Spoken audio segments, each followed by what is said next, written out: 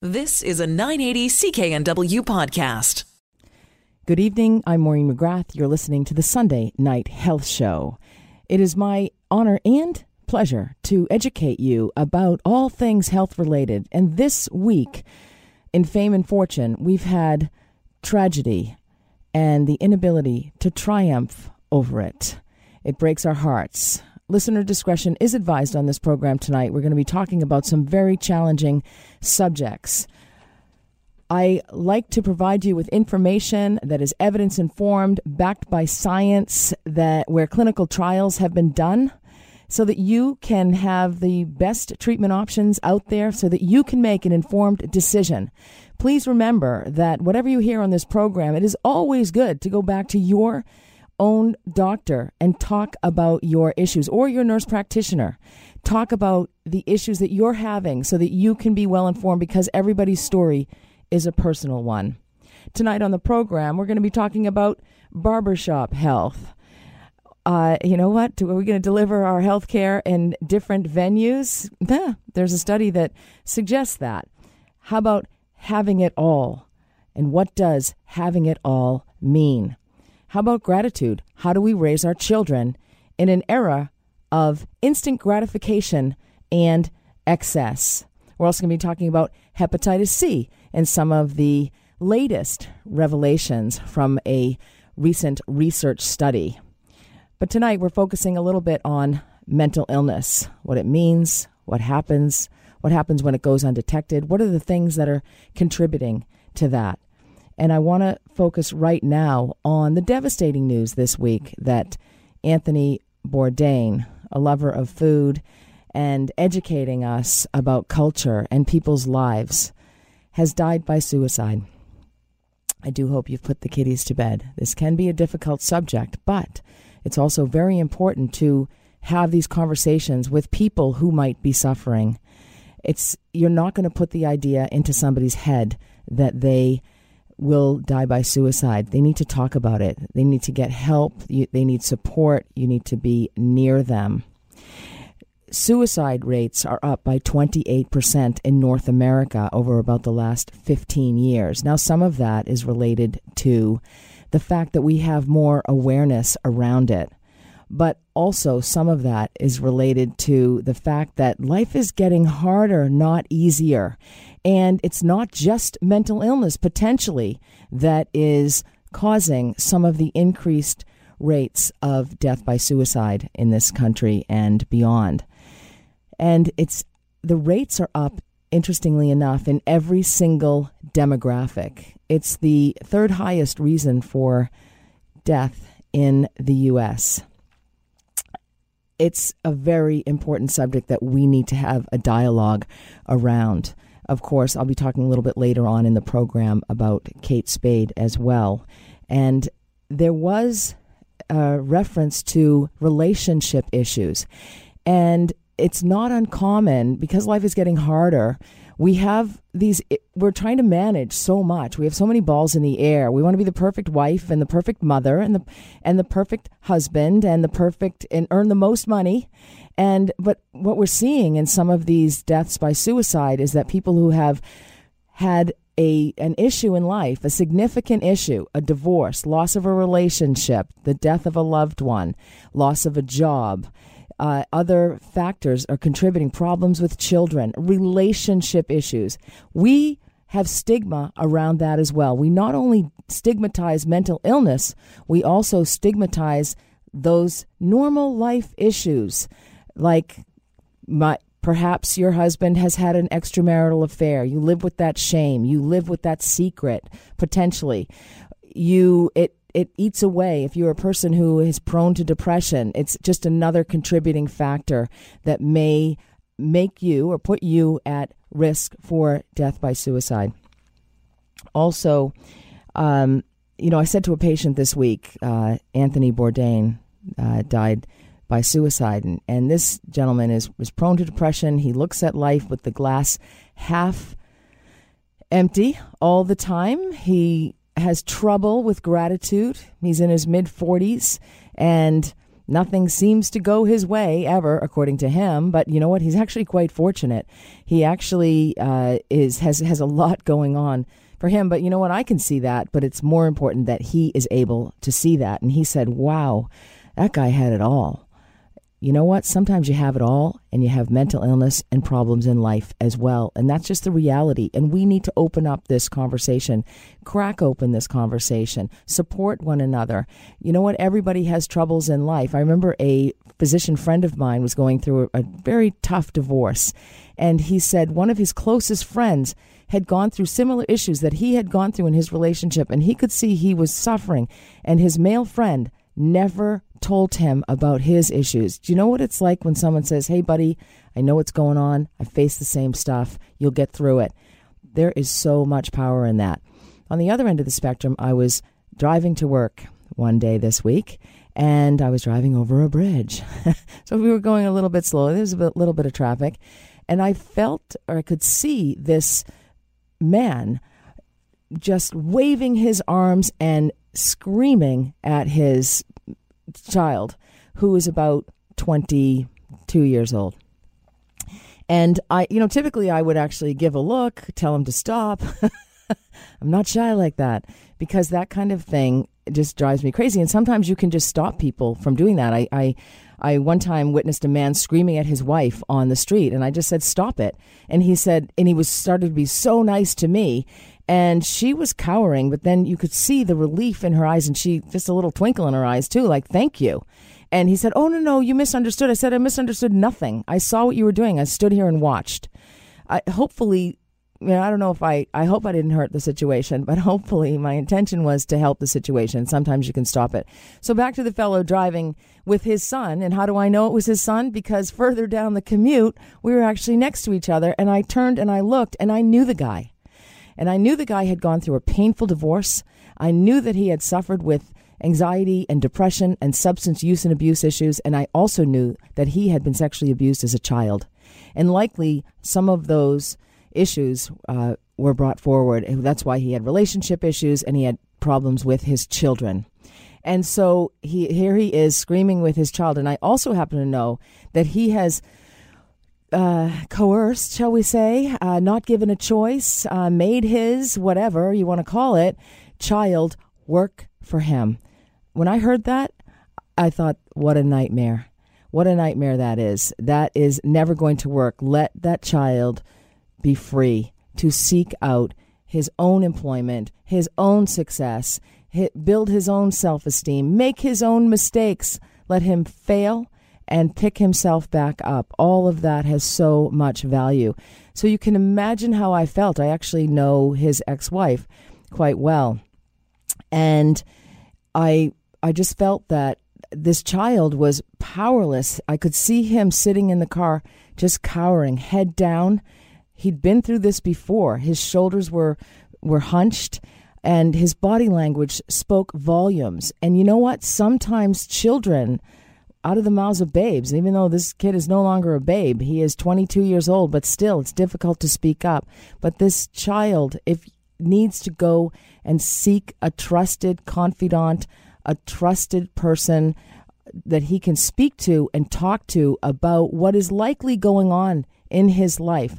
Screaming at somebody is never okay. Keeping secrets is never okay unless it's about a Christmas present. There are certain rules in life, and people just get used to it. And the reason they get used to it is not even they get used to it. You never get used to abuse, and I don't mean it in that way, but they get used to not telling anybody because they are ashamed. So they keep it secret because they think everyone else's life is perfect, because they think somebody else has it all. Because when somebody else seemingly has it all, for some reason, it makes some people feel less than. It's about having confidence. It's about making mistakes. It is about being grateful.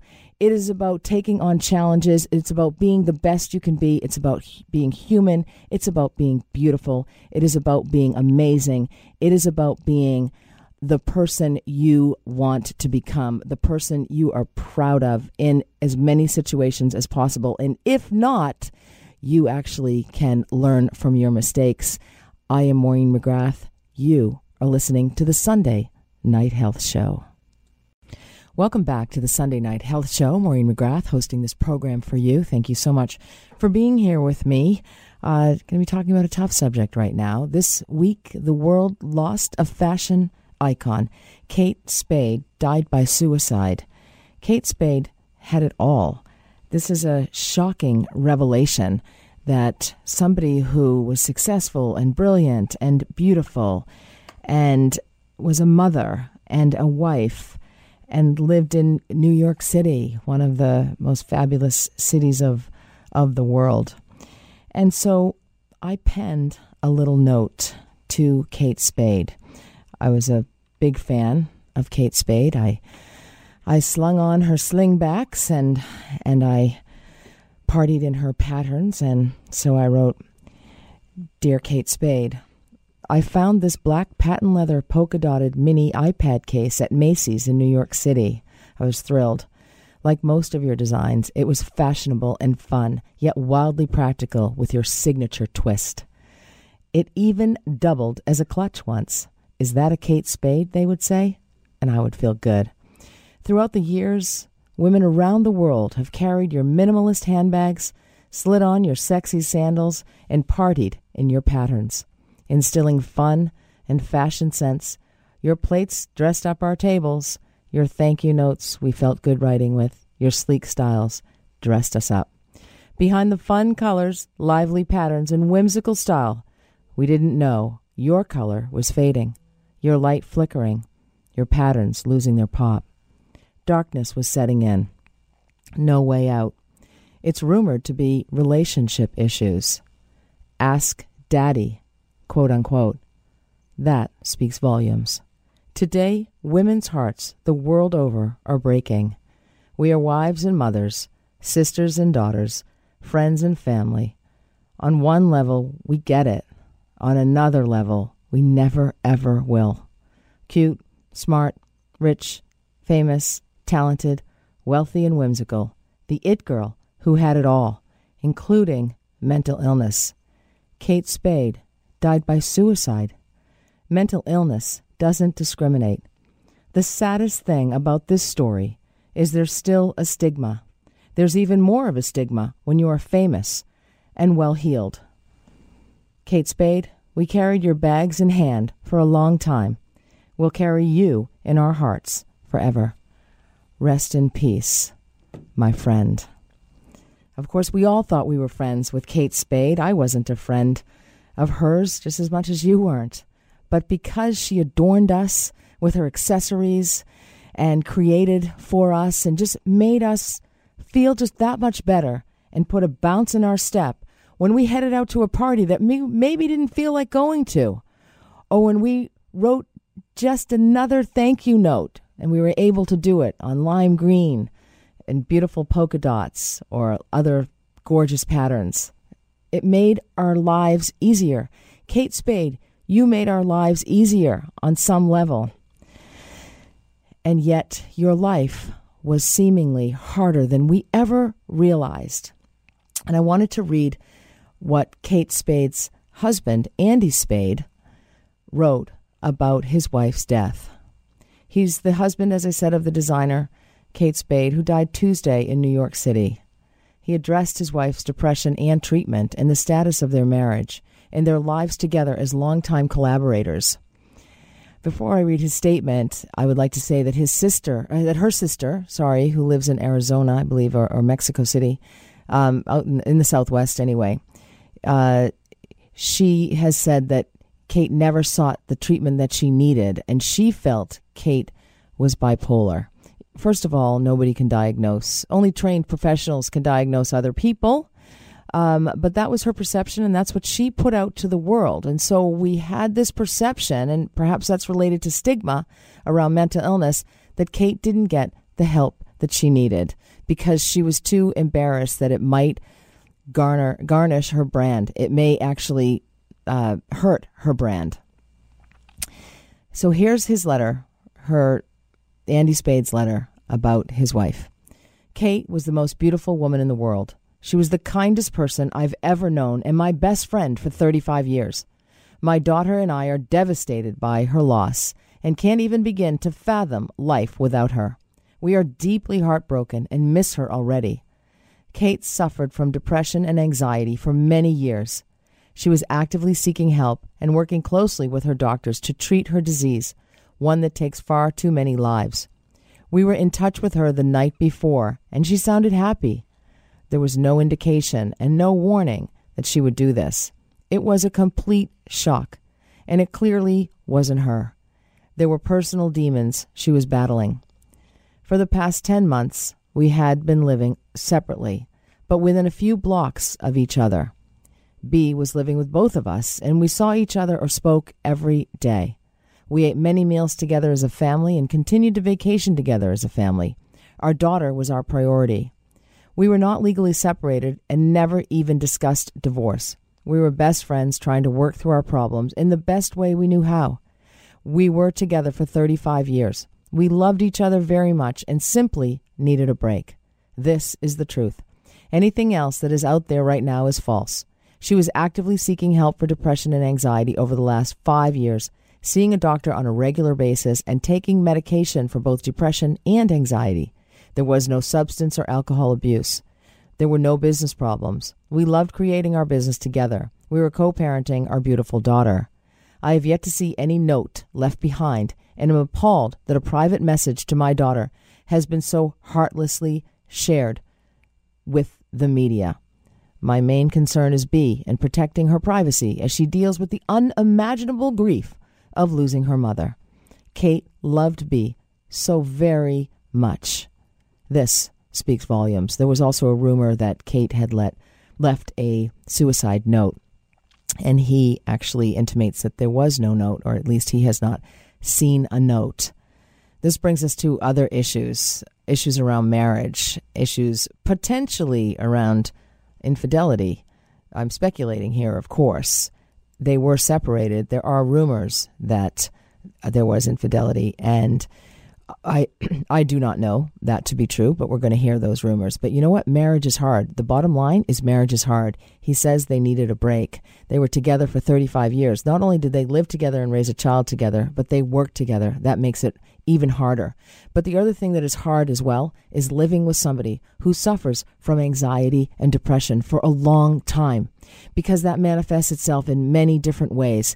You can be treated unfairly. You can be screamed at or yelled at. Somebody can lay in bed. I'm not saying Kate Spade did all of this, but these are some of the manifestations of depression and anxiety. People can go to worst case scenario. People can freak out very easily. People can be depressed and not get out of bed for a long time. Sometimes the partner has to hold the bag all the time, and that can be exhausting on the caregiver. So these issues are complex, but what we must do is destigmatize them, demoralize them, and decriminalize them. We all love Kate Spade. We know that. It sounds like her family did as well. It sounds like she had a tough row to hoe. I'm Maureen McGrath. You're listening to the Sunday Night Health Show. The dating game is never easy. Welcome back to the Sunday Night Health Show. It's Maureen McGrath. And you know what? A lot of people come to my clinical practice and the question they have is, how do I get back into the dating game? Or I have this particular medical condition and am I going to be able to date again? Is my sex life over? And that's really common for people who have HIV. Well, HIV today is a chronic illness and your sex life is not over. And you know what? I just believe that anytime there's anything to help people or provide an additional option, that's a great thing. And so I want to talk to you right now about Positive Plus One. It's an app that was created to help people living with HIV to meet other people with the same status. And there are obviously benefits for people looking for a date, but there's also a community element to it as well. And I have the developer on the app on the line. Christian joins me from the UK. Good evening, Christian. How are you?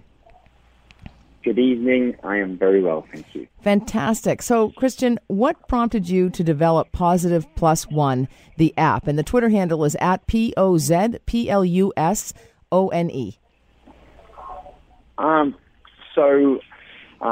Following the diagnosis of a particular friend and establishing with him what problems he was facing being newly diagnosed, it became apparent a couple of months into his diagnosis that it was very difficult to disclose, and even more so difficult to disclose to a potential partner. In turn, what that then brought to mind was, the idea of creating a platform which makes that process a whole lot easier, somewhere where you speak to people, like-minded people who share a similar story. Absolutely. We have other dating communities, if you will, other dating apps for people who have herpes, for example, a very common, if not the most common, sexually transmitted infection. Some people have said to me that when I have recommended that they go on to a website like that or an app like that or a dating community such as that, they worry about confidentiality or anonymity because, nothing is totally private online. So do you have some of those considerations with your app? Is that how does your app Positive Plus One address that? So this is something we focused on heavily, sort of pre-launch of the platform. I heard sort of somewhat horror stories of similar apps having difficulties in this area. We have several forms of verification processes. And not only that, we make it as simple as possible for people using the platform to report a suspicious profile, and we're implementing new ideas literally every single month. One of those is being you're actually able to send a text message to a number that the app generates for you, meaning you can text freely as you normally would text, but without giving away your actual telephone number. So I think that's something that we're really working on right now. And then can that number be burned if needed? In other words, burned or deleted? Yes. So the app generates the telephone number for you. And the individual conversation you're having with, let's say, potential matches, it will generate a different number, so you don't get assigned one telephone number. And once you are ready to delete that number, not speak to that person any longer, you can just you can remove them from your matches and remove that telephone number. Yeah. And so it's interesting that you're a barber by profession, but there is some suggestions that so much great healthcare can be delivered in a barbershop. I'm going to be talking about that a little bit later on in the program. But so this kind of underscores that, perhaps where we deliver healthcare or where we create community is going to happen in less traditional places like the barbershop. And maybe we're stepping backward in time. I mean, I don't think a barbershop is ever going to go out of business. I don't think there's ever going to be an app for that. Everyone needs their haircut. But it's great conversation, and that's and great dialogue. And we're missing that in the world in which we live, this digital world. Yeah, no, absolutely. And, I regard myself as maybe somewhat of an ambassador for the general public in regard to the HIV community. Because I am also have interest in this area, I'm, constantly speaking to people who would probably not know much about the HIV community and educating them on a daily basis, really, which, provides me with a great platform. And surprisingly, I have actually since had two of my loyal customers disclose their HIV status to me as well, which I knew nothing about because, when I first started cutting my hair. And, that's so helpful because there's so much stigma in the world today around medical conditions. We moralize them. We often criminalize them. But we definitely stigmatize them. And so when somebody can go to a trusting source, a friend, a barber, and share their story, they release some of their pain. And especially when they're still accepted. And then when there's somebody like you, Christian Mercer, developing apps that actually can help them to develop relationships. It's nothing short of a miracle. It's really a lovely story and lovely what you've done. What are some of the stories that you have that have been drummed up, if you will, or occurred as a result of are there people who have met one another who may not have met somebody else under different circumstances? the main thing I always tend to keep in mind when thinking around HIV and other such sort of statuses is, HIV may be a person's condition, but it's definitely on their own terms. And it is very manageable in this day and age with the advances in medicine.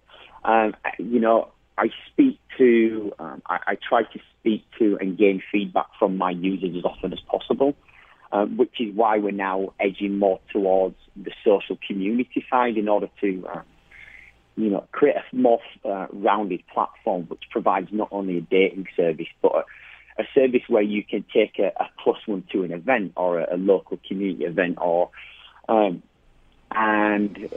if you read through some of the profiles of people who've already joined, you can see that it really is heartfelt, and they really are grateful for a platform of this type.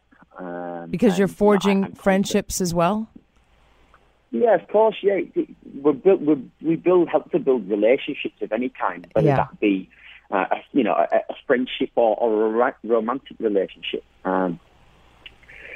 But it's great. It's great to hear. It's great to read. I constantly get emails from users saying thank you. I can't wait to find, I can't wait to find some new friends. I can't wait to find a potential partner.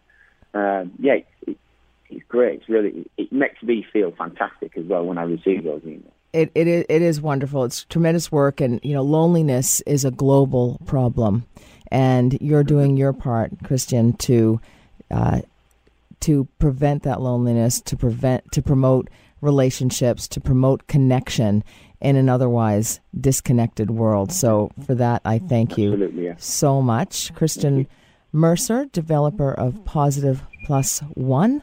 On Twitter, do you want to give me the Twitter handle again, please? Yeah, the Twitter handle is POZ, POZ +1, PLUSONE. Thank you so much. Thanks for joining the Sunday Night Health Show. I'm Maureen McGrath, and you are listening to the Sunday Night Health Show. Welcome back to the Sunday Night Health Show. Maureen McGrath hosting this program for you. It is always my pleasure to be here with you. Recently, a friend of mine and I noticed that another friend of ours was struggling. She was struggling with life, a little bit overwhelmed. She was having some relationship issues. She was having financial issues of a very strange kind. She was actually supporting her boyfriend financially, significantly.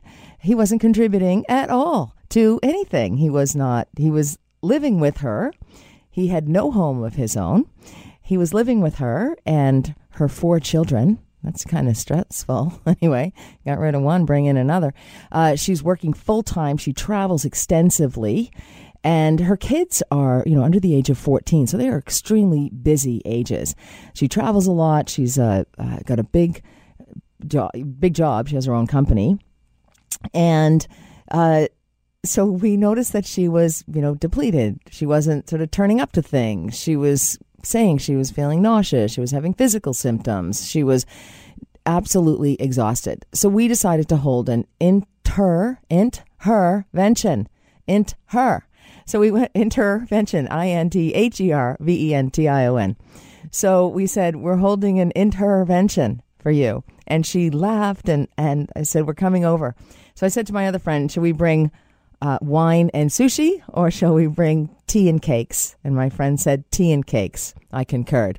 So fortunately, we did bring tea and cakes because she actually had elevated liver enzymes. So you shouldn't be drinking alcohol if you have elevated liver enzymes. Just a little public service announcement out there for you. And you know what? If you happen to know, don't be running out to your doctor to get your LFTs done, your liver function tests. Anyway, so we held this intervention. We brought over some flowers and some cakes and tea, calming tea, and all these beautiful cakes. And so we actually, this is not going to sound good, but she was so exhausted, we got into her bed. She took a photograph. I hope she doesn't post it on Instagram. Anyway, we got into her bed and we just started chatting. And we started talking about some of the decisions that she had made, how she got to where she got to, holding up the proverbial mirror for herself, why was it financial security meant everything to her, yet she was continuously sabotaging it in all of her relationships. She somehow always ended up with men who couldn't support themselves or couldn't contribute financially. And then she was getting resentful. And then, somehow things were being twisted. And then it was like he kind of said, you owe me money. And we're like, yeah, no, like this is simple math. And so, we basically validated some of her feelings. And, to her good grace and honor, she said, this is just my side of the story. You should probably really hear his. Yeah, really, no. No, I'm kidding. Of course, there's always two sides to a story, but I do know her. And I know him a bit. And my hackles are up, let me just say. No, my antenna was up slightly, only slightly. But nonetheless, you have to work out these problems. It's important to work out the problems if you have somebody who's having difficulty in life and you know that. You know what? Offer yourself in confidence, of course, Okay, so I've said the three of us were in bed together, but, we were all exhausted, quite frankly.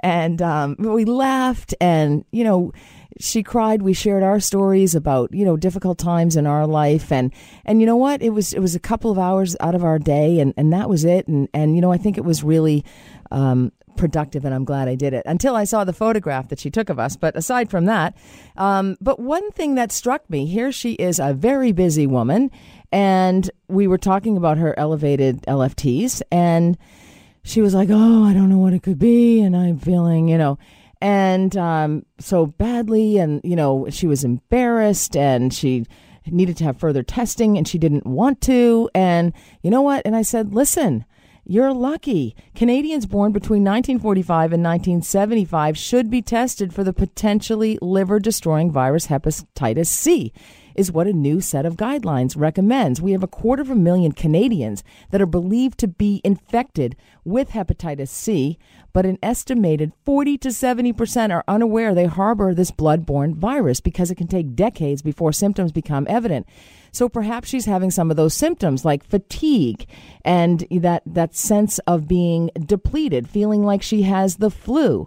There's so many just sort of vague symptoms that people can get. And you know what? You can chalk it up to busy woman, busy mother, busy partner syndrome. But you know what? It might just be hepatitis C. The Canadian Association for the Study of the Liver, a national group of healthcare providers and researchers, published its guidelines on testing and treating hepatitis C in this week's edition of the CMAG. And a key recommendation is that people be tested based on their age, not only possible risk factors. And this is the recommendation of Dr. Jordan Field, who is a liver specialist at Toronto's University Health Network and a co-author of the guidelines. And so the reason they've done this is because somewhere between 2/3 and 3/4 of people with hepatitis C were born between 1945 and 1975 in Canada. So my recommendation for you is, if you were born between 1945 and 1975 in Canada, get tested for hepatitis C. It is a simple blood test. It's the same way as, well, it's a slightly different, but it's as simple as getting your blood pressure checked or having a cholesterol check. And also, those are based on age. So is colonoscopy. So if you were born between 1945 and 1975, you are at higher risk. And this way, they hope to diagnose the vast majority of people who are living with hepatitis C, because it can cause symptoms. And once it gets to, too far gone, like you're jaundiced, or skin is yellow, your eyes are yellow, that's a different story. So it's very important that you get screened. And if the cost of screening, which is minimal, and treatment would actually have a dramatic impact on healthcare budgets to the tune of, get this, $1.5 billion. That's the equivalent for 2016. And the people are nervous that they may not get timely access to treatment, but especially those people who have a chronic infection. There is a cure for these, for hepatitis C. Okay. So the other thing I want to say is that there are people who are at high risk. And if you have this, also, you need to be tested. If you engage in IV drug use and you share needles, I think even if you're engaged in IV drug use, you need to get tested for hepatitis C. There's community resources out there that will test you. if you have had a tattoo or body piercing with unsterile equipment, and I'm going to change that to if you've had a tattoo or body piercing, because I'm not sure that little mom and pop shops or tattoo artists actually understand autoclaving and sterile technique. That's something that trained healthcare professionals have. So let me say, all you tattoo lovers out there, please, or body piercers, please, which is me anyway, body piercers, please do get tested for hepatitis C. If you have had unprotected sex with multiple partners, you are at risk for hepatitis C. Or if you have received a blood transfusion, blood product, or an organ transplant prior to 1992, you're at risk as well. But the biggest thing today is if you are none of those, but born between 1945 and 1975, you need to be screened for hepatitis C virus, or HCV. It's an inexpensive blood test. Most people are exposed to the virus, are able to clear the infection, but some people certainly are not. And you know what? If we do this, if we get tested early and get early treatment, there's a potential to eliminate hepatitis C by the year 2030. Now, there are vaccines for hepatitis A and B, which is why you don't need to be tested for those. Those are typically taken care of. So hopefully the anti-vaxxers do have protection against hepatitis A and B. Now, I will say that the majority of cases, and I see this in my work because I work in the corrections industry, in the corrections field, the majority of new cases are in people who inject drugs or in prison populations, but you certainly can have it in other populations. And so, you know what? 1945, 1975, get tested. Nothing to be afraid of. Better to know and get treated early than live with something like this. I'm Maureen McGrath. You're listening to the Sunday Night Health Show. You've been listening to a 980 CKNW podcast. Listen live at cknw.com, the Radio Player Canada app, tune in, Amazon Alexa, HD Radio at 101.1 FM HD2, and on the AM dial, 980 CKNW.